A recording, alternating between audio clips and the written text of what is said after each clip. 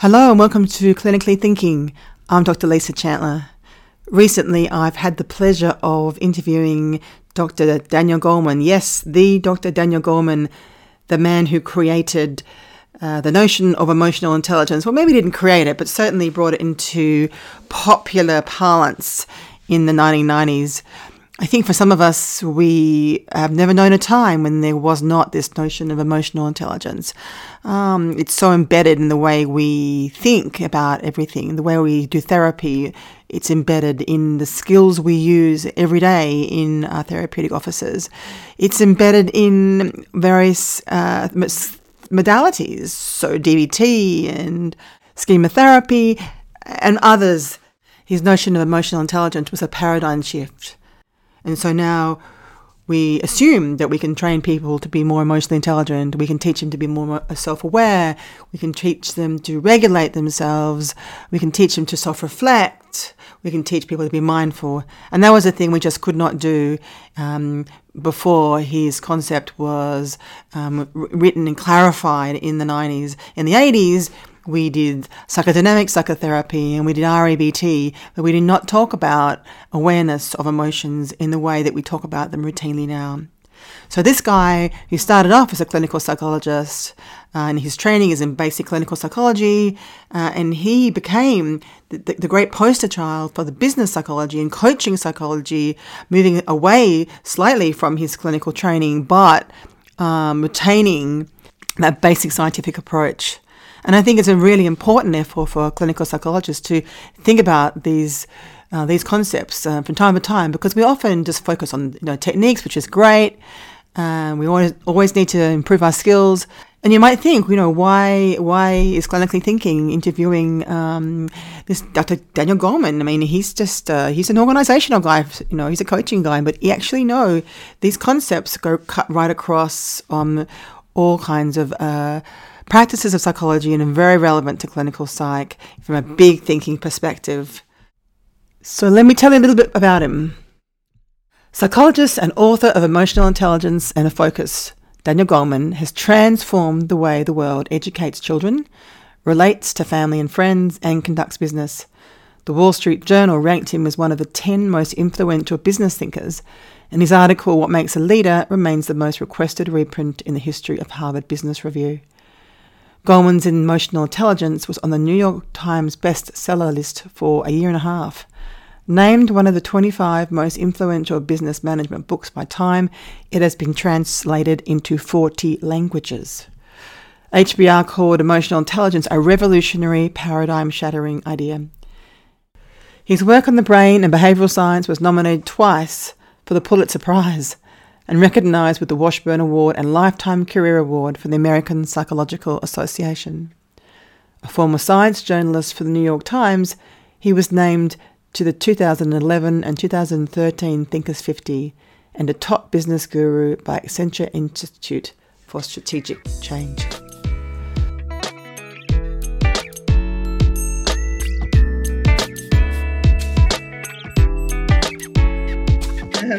Thank you so much for making yourself available. Certainly. I very much appreciate that. And we're very much looking forward to hearing you come and speak to our conference in just under a few weeks now. Oh, yes. Yeah, so at the moment, I'm in Ghana lands, which is Aboriginal word for the local lands in which I live in Adelaide, Australia. Oh, I see. Okay. But in a few weeks, we'll be in Brisbane, which is much sunnier and warmer. So very much looking forward to hearing you speak further. So I suspect a lot of young people can't remember a time when we didn't talk about EI. They take it for granted. Right. And it does feel to me like the concept of EI has been around a long time, but I'm old enough to know that it hasn't. So how do you think that previous thinkers and researchers kind of missed it? Well, I stumbled upon the concept of emotional intelligence when I was a science journalist at the New York Times. Okay. As I was telling you, my degree's in clinical psychology. Mm-hmm. And it was an article written by a friend of mine, Peter Salovey. He's now the president at Yale University. And he and a graduate student then in 1990 had written an article that they called Emotional Intelligence in a rather obscure journal. But my job with the Times was to look at obscure journals or not so obscure journals, see what was new and interesting, and then present it, in the format of a newspaper article. And I thought that this was a wonderful concept. It seems like an oxymoron. You can't, intelligence and emotions. Back then, those things didn't go together. But then I realized they're talking about being intelligent about emotion. And so I wrote the book Emotional Intelligence in 1995, which made the concept highly visible.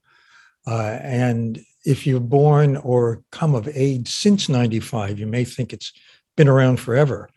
IQ has been around for 100 years. Emotional intelligence is not. It's a newer concept, and the research on it is still building, frankly. So, yes, indeed. What do you think is the key research or that made the timing right, for us to start talking about emotions and intelligence in the same sentence? Well, you have to realize that this has become very pervasive in two very different sectors. One is education, where it's called social emotional learning, which covers the fundamentals of emotional intelligence and does it in a developmentally appropriate way from kindergarten till kids go to university. That has become more and more common. And the data on SEL, as it's called, is extremely strong. Can you tell us about that? Can you tell us a little bit about that data? Sure. For example, there was a meta-analysis of studies involving 270,000 school children, match controls, and those who had the SEL had fewer behavioral problems, less bullying, fewer fights, and so on. They had more pro-social indicators, liking school, better attendance, and so on. And their academic achievement scores were improved by 11%. It was quite stunning. Yes. And that data has been corroborated now many, many times by convergent studies. And on the other hand, there's the widespread interest in emotional intelligence in a business setting. There's, in fact, a mini industry of consultants who are doing emotional intelligence work, coaching or consulting.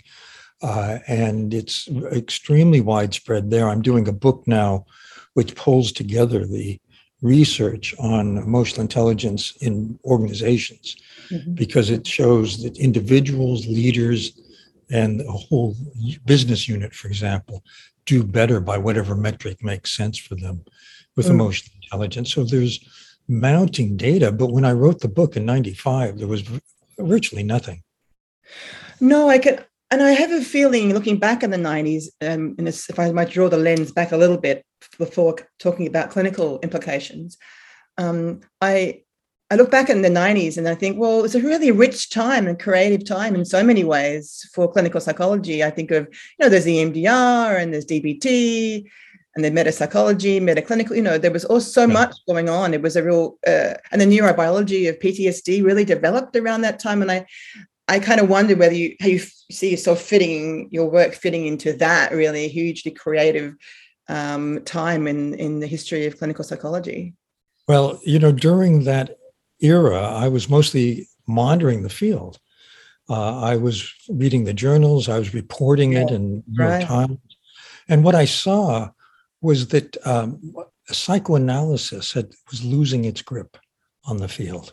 And other therapies, which actually were more empirically based, were taking up the slack. Things like cognitive behavioral therapy, CBT. Yes, indeed. Aaron Beck was just starting to ascend in those days. Yes. DBT, a whole range of therapies, family systems therapy were coming. And I think that the explosion that you point to of and the richness of the variety of many different therapies coming out of the 90s, particularly, had to do with the fact that people were looking for other modalities other than the formal psychoanalytic, paradigm which had been very, very dominant. When I went to Harvard for my clinical psychology, we learned a psychoanalytic approach, psychodynamic. That was all there was back then. Yes, This was yes. in the 70s.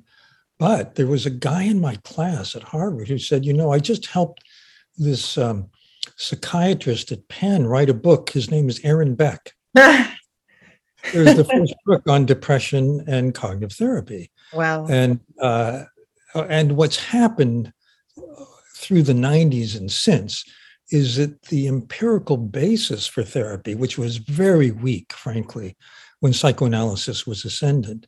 Yes. Not to knock psychoanalysis, very rich, if you're privileged enough to do it, but quick therapies all of a sudden, short-term therapies became very popular because they were more cost-effective. Yes. And there was a huge explosion of confirming research on many of these emerging therapies, and that built the base that now has created great momentum. Absolutely. So thinking about this concept that most of anybody younger than 30 thinks has been around forever, and why are we talking about it in any other way other than yes, of course? How can clinical psychologists, you think, best use these kinds of concepts? And perhaps we should talk a little bit about some of the concepts, but how can we use them to assist our clients improve their well-being? Well, let me tell you what I mean by emotional intelligence. Yeah, please do. And then you tell me why a clinical psychologist would be interested. The reason I have the question is this. The emotional intelligence paradigm is in wide use by coaches. Coaching is a very interesting parallel discipline to clinical psychology in that coaches don't have a particular degree. Mm-hmm. They do what looks like psychotherapy without calling it that. It doesn't have the stigma of a psychopathology basis. So emotional intelligence fits well with that approach. By emotional intelligence, I mean self-awareness, knowing what you're feeling, why you feel it, how it shapes your perceptions, your impulses to act, your thinking, being able to manage disruptive emotions and marshal positive ones. This is, of course, smack in the area of positive psychology. So that, for example, keeping your eye on your goal and ignoring distractions, being flexible in how you solve problems, being able to manage your anger and your anxiety, which has been quite at the heart, anxiety, anger, and depression, out of control, speak to clinical psychology. But this is an approach to all of those outside of that formal paradigm. And then there's empathy, sensing how other people feel, caring about them, and then using all of that, how you manage yourself and how you tune into other people to have effective relationships, to inspire them to do their best work, for example, to influence them, to help them be their best self, whatever that might be. And it sounds an awful lot like certain schools of clinical psychology, of psychotherapy. But the clinical psychology I learned in graduate school was completely focused on pathology. So I'm turning the question to you, which is, what use is this to a clinical psychologist? Well, you put me in the hot seat, but everything you mentioned, I'm smiling as you talk. Of course, all these things are incredibly relevant to what we do in clinical psych with clients in the room, building all these skills, checking these skills out. I guess we just don't think of it so much as emotional intelligence. We think about skills training, or we think, we're working in the DBT model, or we're working in the schema therapy model, for example. But yeah. Well, that's interesting because my wife worked with Jeff Young, who developed schema therapy. Yes. And she integrated mindfulness with schema therapy in a book called Emotional Alchemy. And I've been following that particular approach. And it's true. In many schools, in schema therapy and the others you mentioned, and many others, what you're doing is building positive skills in a person. And when you talk about mental health and well-being, you're talking about the same domain. the domain that emotional intelligence resides in. And I think that from that point of view, it's quite complementary. And you could look at emotional intelligence as a measure of how well your clients are doing. So measure it, then how the measuring it? I was actually looking up, trying to find assessment tools. Clinical psychologists like to measure things. It's a good thing to do, right? Measure things. I don't know. I couldn't find anything easily that convinced me was a good measure of EI. Here's the trick. Please help me. Yeah. Most measures of emotional intelligence are self-report. There's a huge problem with self-report measures because we don't see our blind spots.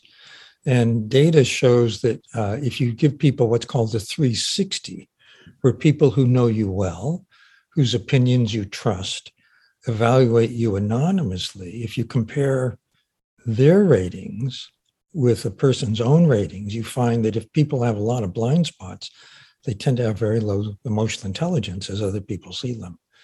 The smaller that gap, the more likely they are to be strong in the emotional intelligence range. And I have 12 different competencies in my model that are each assessed by behavioral measures.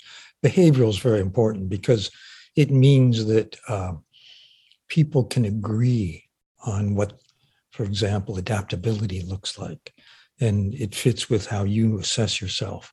So I would urge you to look for 360 measures. None of them are quick and easy, by the way. I was just thinking that. Is there something quick and easy that you can recommend that clinicians can use in the therapeutic space as outcome measures for progress in therapy? But I think I'm hearing you say no. Well, I don't trust the quick and easy measures. Who does, really? Sorry. Okay. All right. So we're looking for something that's more thorough. So the 360 notion, so that we can, see how people are developing. So what I'm hearing from you is that we can train these skills. It's all learned and learnable. All learned. Very interesting. Unlike IQ, which really doesn't change much. IQ seems to be, general intelligence has been defined as the speed with which you can master new information. And that seems to be fairly constant throughout a person's lifespan. Mm-hmm. Emotional intelligence is learned and learnable. You learn it, when a mom soothes a crying baby, that mother is teaching that baby's brain how to soothe itself. So it starts pretty much from birth, and your parents are your first mentors in emotional intelligence. And then your peers and your teachers and your family, and then, your co-workers, your boss, if you have a good one. Because one of the competencies of emotional intelligence is helping other people develop these strengths. So how would it look like a little bit in the therapeutic space? Like, and you talked about coaches, but, clinicians, if they're working on emotional intelligence concepts, and can you give us a bit of an idea of what it might look like? And for example, sitting here interviewing you, I'm a little bit swamped with I'm a little bit nervous. You'd expect that, wouldn't you? And I was thinking of the concepts and thinking, right, I need to manage my emotions here. How am I going to do that in a mature, emotionally intelligent way? I'm having some success with multiple cups of tea, but you're doing fine. It's very early there, I know. So there are learning tools for the range of emotional intelligence abilities, but you need to fit the tool to the task. So when it comes to self-awareness, giving people feedback, 360 feedback, for example, is really helpful. That's very valid. Almost never in life do we get that kind of information. Yes, very true. Used to use. But a therapist could do that with the client. You don't need a fancy instrument. Helping someone learn to manage their disruptive emotions. In the world of cognitive neuroscience, that's called cognitive control.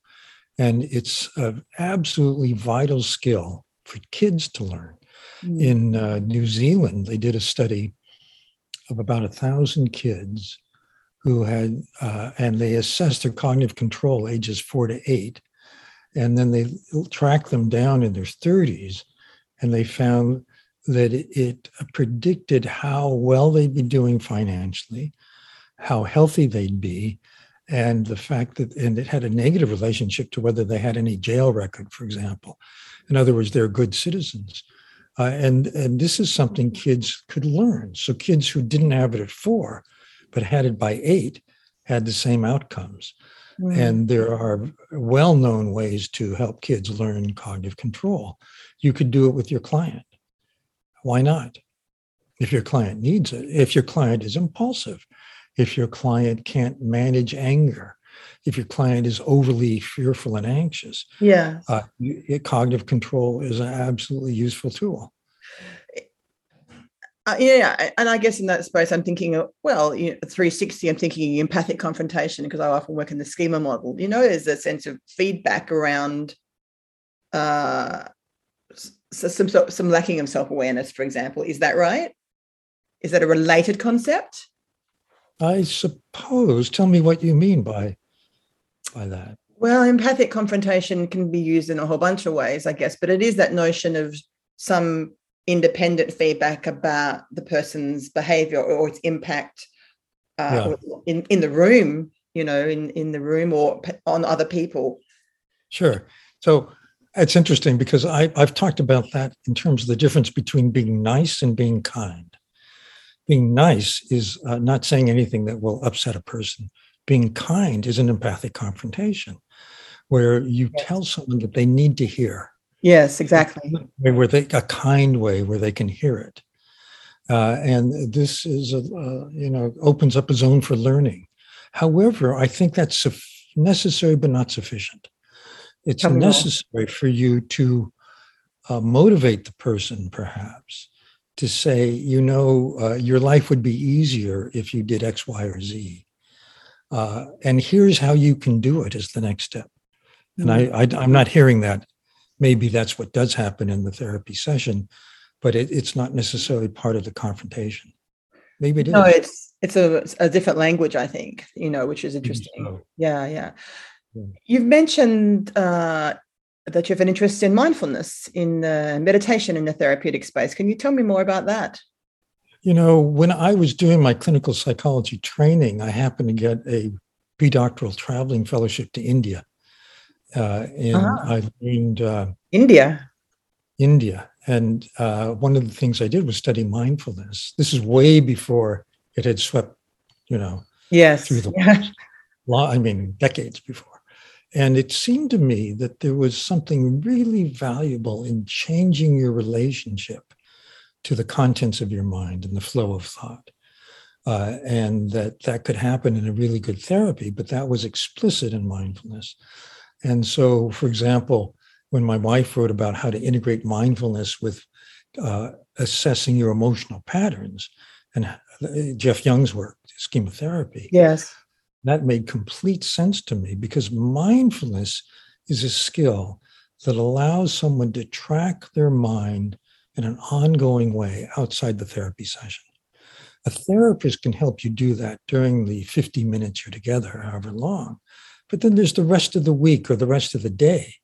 So why not extend the therapy session, the power of therapy session, by teaching a client or encouraging a client to learn how to take a mindful pause before they act, see what their impulses are, see what their thoughts are, see what their feelings are, and then decide.